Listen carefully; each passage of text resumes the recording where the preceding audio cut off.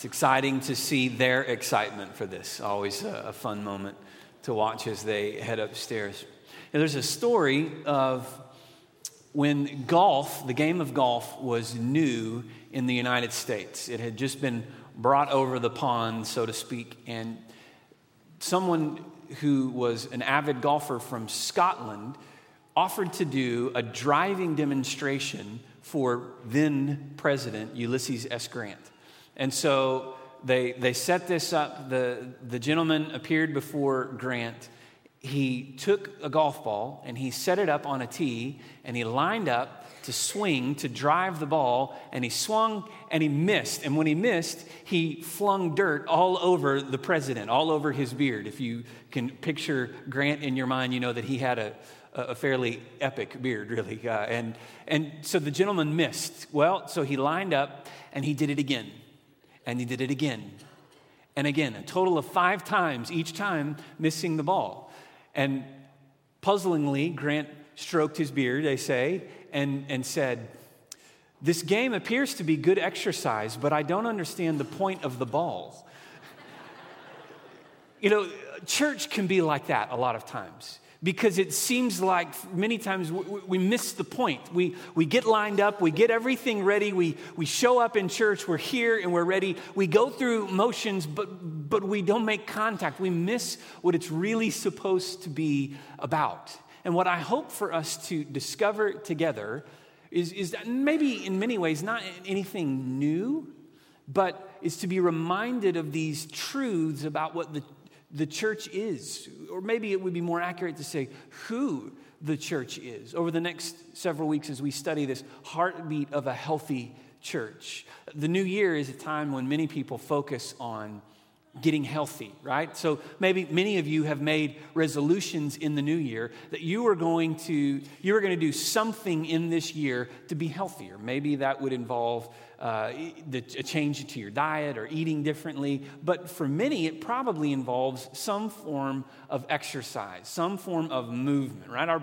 Our bodies were made to move. They were made to sweat. It's healthy. It's good for us. Well, anyone that exercises knows that a key part of exercise, a key part really of getting the benefit that your body needs when you exercise, is you've got to get your heart rate up.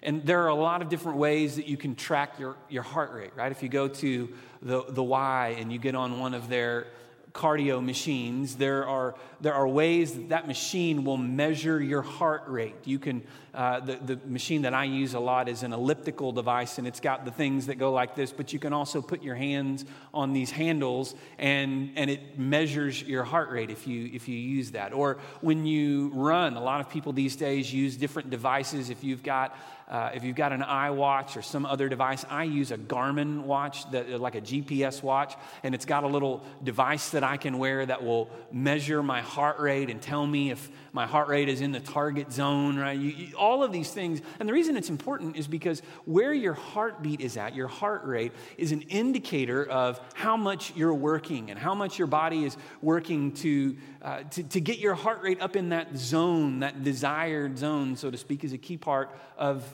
healthy, beneficial exercise. Well, when we think about our heart rate is important.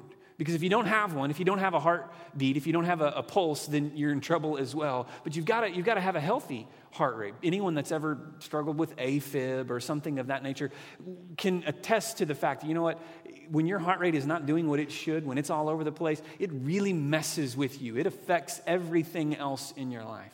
When we think about the church is the same way. A church needs to have a healthy heart rate, a healthy heartbeat, if you will, a healthy pulse to that church. And sadly, not every church does. Now, I'm grateful that First Baptist is a healthy church. We are. We are a healthy church by any metric that you want to try to measure health. We're not a perfect church by any means. In fact, there is no such thing as a perfect church. People oftentimes will talk about and describe the ideal, the perfect church for them. And my response is always, well, if you ever find that church, don't join it because you'll screw it up. Because there's no perfect church. There are healthy churches. And even if we could find a healthy church, you and I, we would mess it up because we're not perfect. The goal isn't to be a perfect church. The goal is to be healthy. And there are a lot of different ways that we measure church health. Now, most often, health is measured using, some people call it numbers and noses, right? Numbers meaning your budget, how much you give, and noses, how many people are there. Those are kind of the metrics that get tossed around a lot of times. And attendance and giving, those are important things. They tell us a lot. We need to pay attention to those. We do pay attention to those. But those are not by any means the only measures of church health. In fact, sadly, many times, those things can be good and the church can still not be healthy. And so over the next few weeks, we're going to look at the functions of a church. And the reason we're doing that is because we want to measure ourselves against what the Scripture tells us a healthy church is. We want to see, how do we stack up? How do we measure against this? And a key part of that is understanding, are we doing the things that a New Testament church ought to be doing according to what the New Testament tells us? We're, of course, going to look at that for several weeks, but it begins this morning with the very basic foundational understanding of what is a healthy church. Church itself, we have an understanding of the church, right? We're here. Maybe when you were young, you learned something like, this is the church and this is the steeple, and you open all the doors and here's all the people, that kind of thing, right? We learn these little things that tell us all about the church to gain that elementary understanding of what the church is. But what I hope to do this morning as we dig into the book of Ephesians and look at several passages in the book of Ephesians is I want to give you a deeply rooted, gospel-centered, doctrinally rich understanding of what the church is and who we are supposed to be as the church. And we're going to look at that in the book of Ephesians, especially today, because the book of Ephesians is a letter written to the church. In fact, it's one of my favorite letters written to the church in the New Testament. And in this letter to the church, we find Paul describing to the Ephesians what a healthy church ought to be. And so let's dig into this. The first thing that I want us to see are 4 different understandings of what the church is to be, and then talk about 3 reasons why you need the church in your life. So 4 different understandings, and actually I've added a 5th that isn't in your notes, but in studying and preparing for this, even just this morning as I was looking over things, really it came to me that there's really a 5th understanding that we'll get to in a few minutes. The first one is this: the church is a family whose members are adopted in by Christ's love. The church is a family. So one of my favorite ways to describe our church is to talk about our church family. The way that I approach church, the way that I think about the church is that the church is family. We are a family. And as a family, we have all been adopted into the family of Christ. As co-heirs, it tells us. Look at verses 4 and 5 of Ephesians chapter 1. It tells us that He chose us in Him before the foundation of the world, that we should be holy and blameless before Him. And in love, it tells us, He predestined us for adoption to Himself as sons through Jesus Christ, according to the purpose of His will. So according to the purpose of God's will, His design, His intention for our lives, we have been adopted into His family as sons, as daughters. And so now we're a family. When you think about the people in this church, they are an extension of your family. That's the way that I think of it. I hope that that's the way that you see one another. And you'll often hear me describe First Baptist or talk about First Baptist, and I'll say things like our first family. I talk about the first family. Now, we all know that I guess you could say the real first family live in the White House. But when I talk about the first family, I'm talking about my first family, which are the people of First Baptist Church. Because this is a family, a group of people that God has put together that we have all been adopted in. And you know what? In any family, in every family, I suppose, there are messy relationships. You've got those relationships in your family, right? You've got people in your family that you struggle with. That sometimes you just don't get along very well. You've got maybe it's that crazy uncle that everybody has, or maybe it's a sibling that you have a broken, contentious relationship. For some, maybe it's even with your parents. There's a difficult relationship there. The truth is, in any family, there can be difficult relationships. Sometimes in the church family, there are difficult relationships as well. But that doesn't mean that we should give up on the church. That doesn't mean that we should remove ourselves from the church just because at times things get tough. And they will get tough at times. We will hurt one another's feelings. We will step on one another's toes. We will do things that drive each other batty. And yet, even in the midst of that, it's a reminder to us that because we have been united together as the body of Christ, that we work through those things. We do everything that we can, at least in as much as it depends on us, to live in a healthy, peaceful relationship with others, with one another, because we understand that we have been adopted in together as the family of God, brothers and sisters in the family of Christ. One of the really neat experiences I have had in my life has been to travel to other places around the globe on different mission trips and interact with other brothers and sisters in Christ, people that I would not know but for the mission trip, did not know prior to the trip, and maybe in all likelihood will never interact with again this side of heaven. And yet there is a bond, there is a kinship that you can share with people like that. I'll never forget my first experience like that was when I was a college student, the summer between my junior and senior year of college, and I had gone on a mission trip to Malawi, Africa. And not only was it my first international trip, it was my first time outside of the United States, it was certainly my first time because of that, to be immersed in a completely different culture like that. And so here I was, this wet behind the ears, skinny 21-year-old kid in the heart of Africa, and completely immersed in an entirely different culture with entirely different people, entirely different language, and different everything about it. It just blew my mind in the best possible way.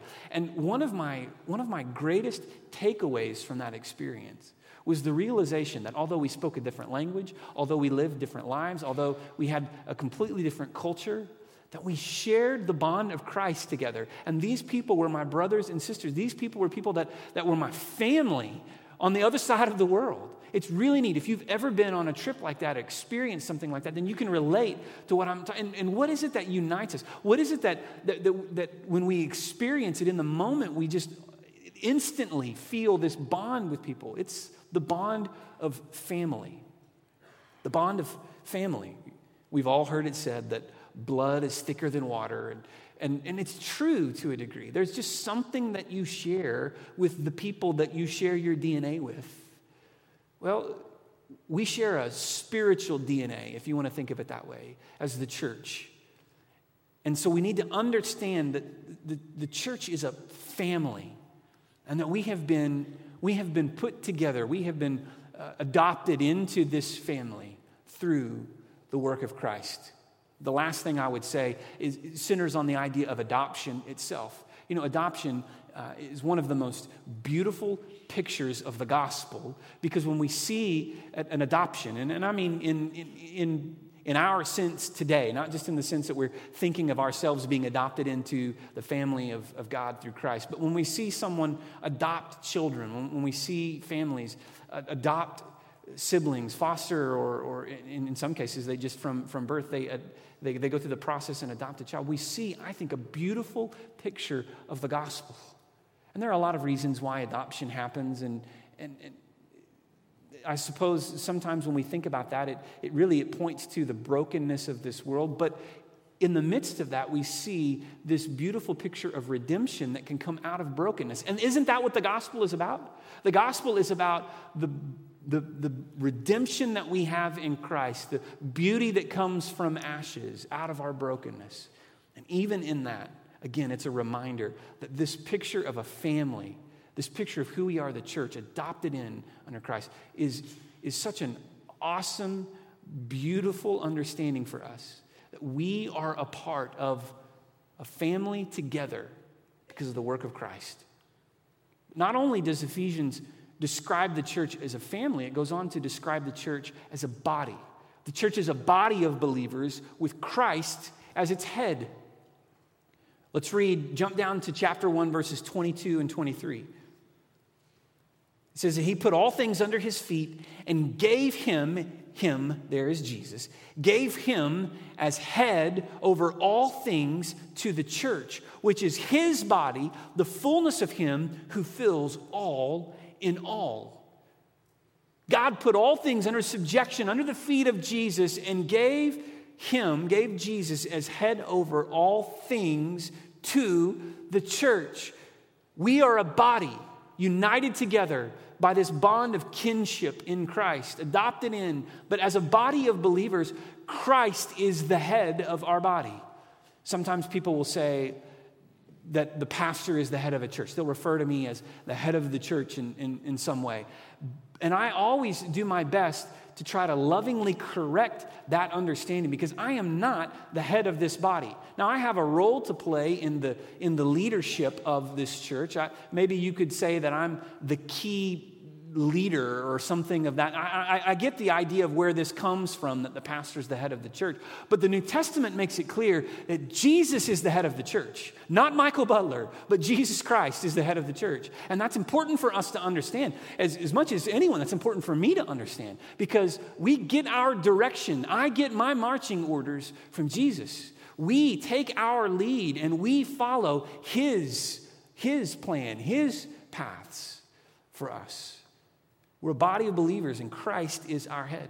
If we read later in Ephesians in chapter 4, in verse 4, we see that there's one body and one Spirit, just as we were called to the one hope that belongs to our call. One Lord, one faith, one baptism, one God and Father of all, who is over all and through all and in all. And we jump down in Ephesians 4 to verse 15. And we see that speaking the truth in love, then we are to grow up in every way into him who is the head, into Christ. There it is. Christ is the head. Verse 16. From whom the whole body, joined and held together by every joint with which it's equipped, when each part is working properly, makes the body grow so that it builds itself up in love.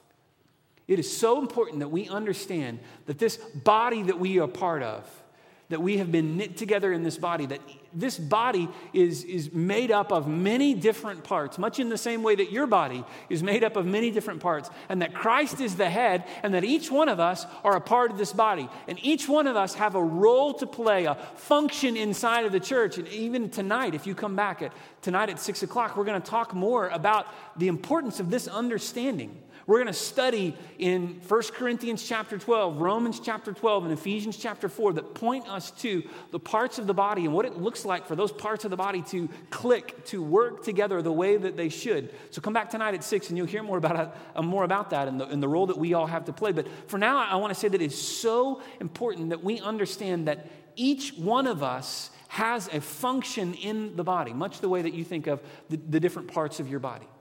All of the different parts of your body work together for your body to function the way that it should. And all it takes is for one little thing, one minuscule, tiny little thing to be off, and you feel the effects of that in your body. In the same way, when one part of the body of Christ is not working the way that it should, when one part of the body of Christ decides to just sit it out, decides that it's their turn to just take a break, when one part of the body of Christ decides that, they don't need me and I don't know that I need them, and just takes that step back and stands on the sidelines, then the rest of the body feels the effects of that. We all have a part to play in the body of Christ. And if you are not actively engaged in some way in the life of the church, I want to encourage you. You need to get plugged in. And we want to help you as a staff. We want to help you navigate that. It's not always as easy as 1, 2, 3. I get it. It's not always, honestly, if I can say it this way, it's not always fun either, because sometimes getting plugged into the place where you want to be is a lot of work, and even at times it means that it can be messy and can be difficult, and I understand all of that. I mean, that's what we deal with every day, trying to work in the life, the ministry of this church. I understand it, I suppose, as well as anyone else when it comes to First Baptist Church in Chickasha. But I'm telling you, without the parts of the body actively engaged, working together, operating the way that we should, we are not who we should be as a church. And so I beg you, if you are on the sidelines, get in the game. Get plugged into the life of the church, because we need you. And not only do we need you, you need us, because you will not be all that you are to be, and your maturity will never reach the mark that Christ intended for you until you are plugged into the church as well. That's what Ephesians 4 tells us. So it's important that we understand the church is not just the place where we gather on Sunday mornings. It's a family. It's a body. He goes on to say this, though, that the church is a kingdom subject to its king. Go back to Ephesians chapter 2. Another way that Paul describes the church in the book of Ephesians is as a kingdom, as a nation. Look at Ephesians chapter 2, verse 13. He says that in Christ Jesus, you who were once far off have been brought near by the blood of Christ. And then jump down to verse 18. So that as we use these pronouns here of him and so on, we know he's talking here about Jesus who brings us near by his work, by his blood shed for us. Verse 18. For through him we both have access in one spirit to the Father. So then, you're no longer strangers and aliens, but you are fellow citizens with the saints and members of the household of God. Citizens belong to a nation, don't they? And in the biblical understanding, it's not just a nation, it's a kingdom. And Jesus Christ is our king. He is the head over the church. He is the sovereign. He is the ruler. He is the one to whom we owe our allegiance. He is our authority. He's the king. And we are a part of his kingdom. This is an understanding that in many ways we distort to a degree, because we live in a democratic society and we understand that the way a nation, the way a state works is everybody has a say. Everybody gets a say in what they do. But you know, in an autocratic state, in a kingdom, everybody doesn't get a say. The king gets a say. And everyone does what the king tells them that they ought to do. The body of Christ is not a democratic republic where you and I get to vote on things. We are not members of a Congress who get to tell the Lord the way that we think it ought to be. Now, sometimes we operate that way, practically speaking. But we are subjects to a kingdom and a king. We are a part of his kingdom. And as such, he has divine authority and rule over our lives. Ask anyone who's been a Christian for more than a minute, and they can probably tell you about a time in their life that God directed them or led them in a way that they did not want. That there was something that they did not like and they did not want, and it wasn't until later on down the road in hindsight that they saw that, oh, that was for my good all along. The Lord was using that. Even when I wasn't aware of it, God was using that in my life. See, God works in our lives as the king who is sovereign over his subjects. And as such, he will do with us as he will.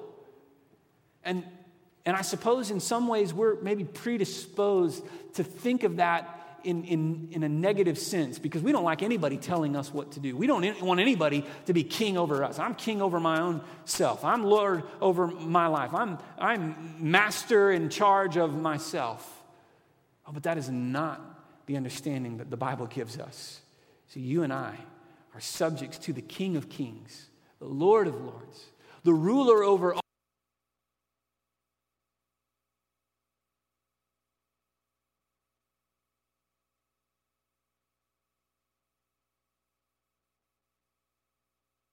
Is so important, so essential that we see this and understand this for what it is. Because if you don't function the way that you should in this kingdom of God, you will always resist. You will always struggle. You will fight the inner desire to rebel because you think that somehow it should be about you and your way. And frankly, it's not. Jesus is our king. We are subject to him as a part of his kingdom. It goes on to tell us in Ephesians, Paul tells us that the church is a group of people, not a building. So many people, when they talk about the church, they talk about the place where the church meets. I even find myself doing this at times. We talk about the church, and we talk about this place, 324 West Colorado Avenue, when we talk about First Baptist Church. But can I tell you, this place is not First Baptist Church. The people inside this place, we are the First Baptist Church of Chickasha. This place is the place where we gather. It is the place where we meet. And it's important. I mean, this is an important tool that God has given us so that we might use it for ministry. But someday, this building could go away and we would still be the First Baptist Church. Because it's not about bricks and mortar. It's not about a physical location. It's about a people. I have said many times that I am so grateful that I was not the pastor of this church when the old building had to come down back in the day. And if you've ever seen it, then you know exactly what I'm talking about. The building that used to sit at this corner here at 4th and Colorado was this majestic, stately, I mean, it looked like a regal Capitol building or something. And you can Google it. You can Google First Baptist Chickasha and just look for images, and you'll find an old picture of this church. It was impressive. It was incredible. And it just nearly crumbled in on itself as well. Because that's what buildings do. They fall apart. They don't last forever. This building, as great as it is, it won't last forever, I suppose. If you come back 500 years from now, I don't know that this building will be here. Now, we may not be here either because Jesus may return before all of that and call us home. But the point is just buildings don't last. But the church isn't the building. The church is the people. Look in Ephesians chapter 2. Look at verse 20. We just keep reading from where we just left off. So we read that we are members of the household of God, fellow citizens together. And then in the next verse, we're built on the foundation of the apostles and the prophets. He does not say built on the foundation of the temple in Jerusalem.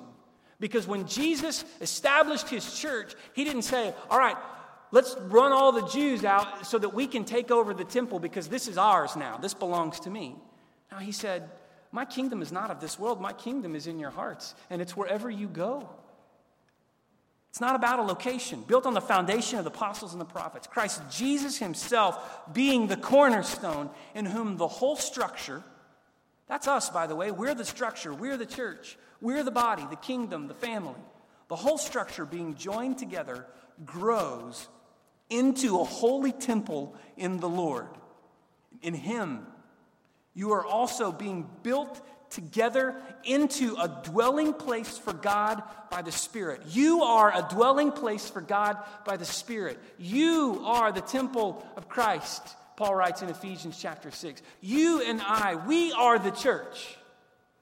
And it is so important that we understand that. Now, this building is important. It is significant. I am not trying to in any way disparage our facilities. In fact, as much as anything, I, again, have a chief role in making sure that we administrate the resources that God has given to us well, that we take care of these things. We've got a great team in place to do that. A lot of work, a lot of man hours go into caring for these resources that we've been given. But someday, it'll all go away, and the church will remain. Because Jesus himself said that I'm going to build my church, and the gates of hell won't stand against it. See, there's nothing this world can do to destroy. Now, in times, the church gets displaced. And at times, the church has to move. And at times, the church goes underground. And even at times, the church may wane in one place globally, so to speak, and it may thrive in another place. But until Jesus returns on planet Earth, as long as there are people breathing breath, there will be a church of Jesus Christ. And nothing in hell can stop that. Jesus promised as much to his disciples in the verses we read earlier in Matthew chapter 16. The church of Jesus Christ is a group of people, not a building. It's a kingdom subject to a king. It is a body with Jesus as its head. It is a family who've been adopted in by the work of Christ. And then there's actually a fifth understanding of what a church is in the book of Ephesians that, frankly, I missed this week when I was studying, but it came to me this morning in reading through and reflecting on this. And so go to Ephesians chapter 5, verse 32. Look at Ephesians chapter 5, verse 32. Really, you have to pick up around verse 21 of Ephesians chapter 5. But if you do that, what culminates in verse 32, which reads, this mystery is profound, that I'm saying that it refers to Christ and the church. He's talking about marriage here. That as the church, we are the bride obedient to her loving groom. That's a fifth way that you can understand the church according to the book of Ephesians. We are a bride who is obedient to her loving groom. And in all of this, we find the New Testament's picture of what a church is supposed to be is that it's about people. It's about relationships. And in that, as we've said already, it can get messy at times. It's not always easy. It can be difficult. We can hurt each other. We can wound each other. We can step on each other's toes. But we always come back. We do what we can to work through our problems. We do what we can to forgive and to move beyond ways that others have wronged us and ways that we wrong others. Because in the end, we understand that we have been united together by Christ. See, when you trust Jesus as your Savior, two very important things happen. All at once, He saves you from your sin. And the Holy Spirit of God comes to dwell inside of you, and you are adopted into His family.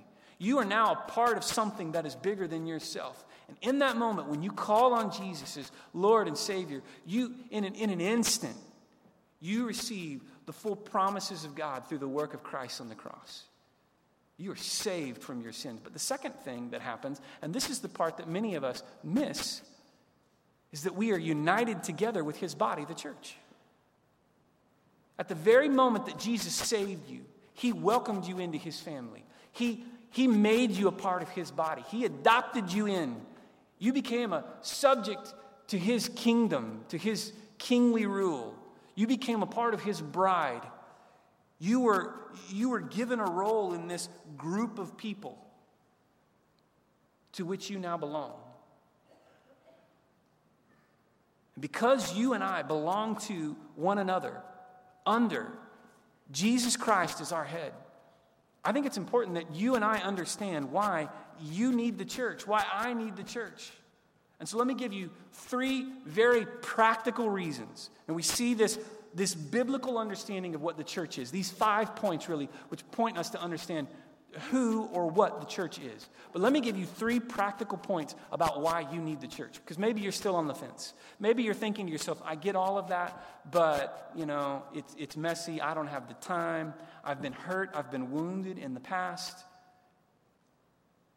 3 reasons why you need the church. The first one is this, is that you will experience the power of the gospel at work in you as you live in community with other Christians.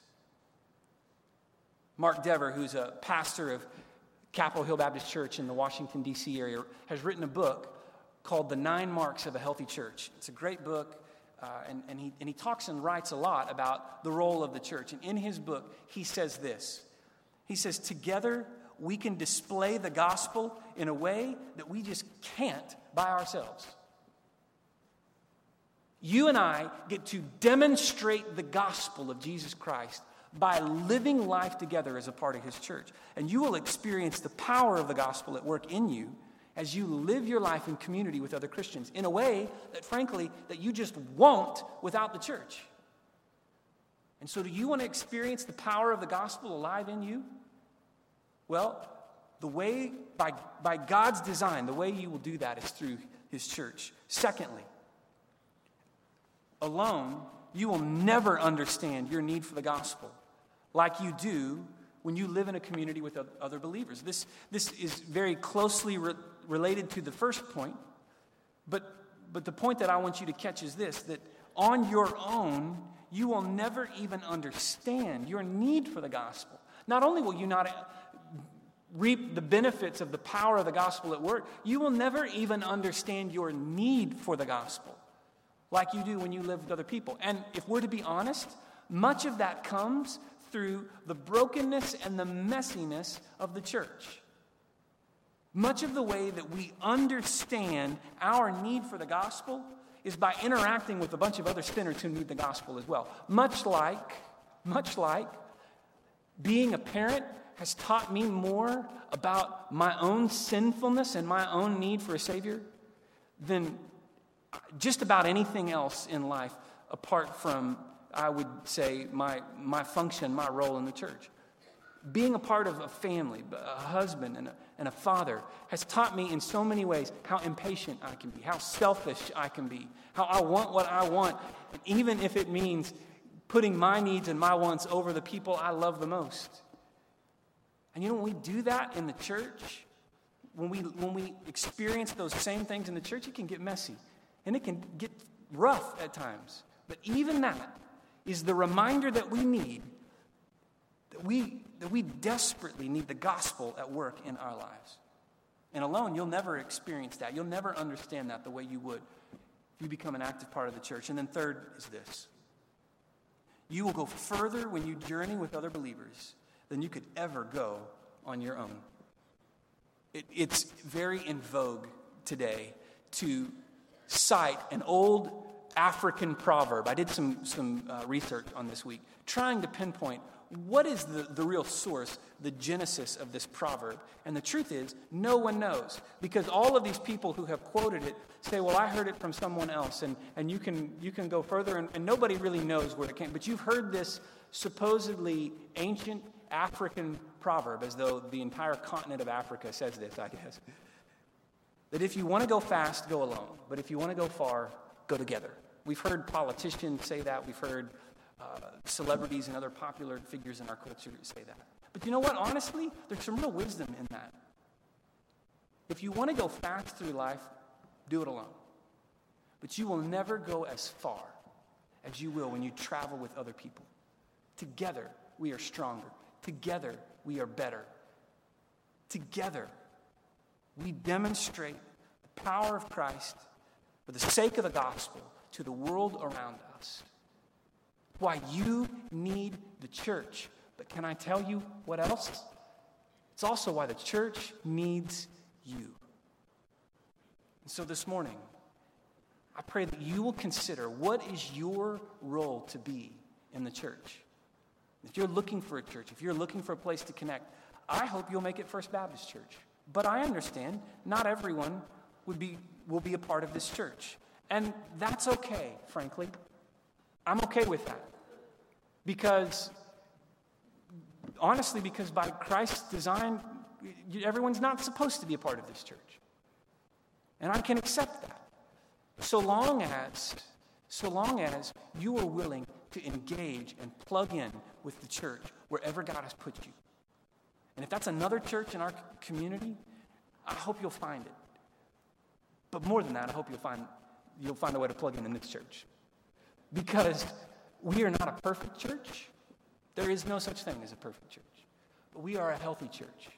We are a church on mission. We are a church who together are serious about doing the work of the gospel and living as members of this family, united together as brothers and sisters, as representing Christ to the world, as his body, as subjects to his kingdom, as a part of this group of people who together make up the bride of Christ, so that the world might see the gospel alive in us.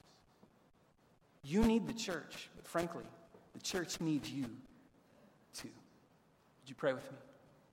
Lord, today as we think on and reflect on this truth, I pray that you would use your word to build your church. Jesus, we are so grateful that you loved us, that you saved us, that you have adopted us in as sons and daughters, that you have made us a part of your family together, a part of your body, a part of your bride, the church. We realize that is not because of anything that we have done to deserve it. It is only because of your goodness. It is your gift to us. And now, as members of this body,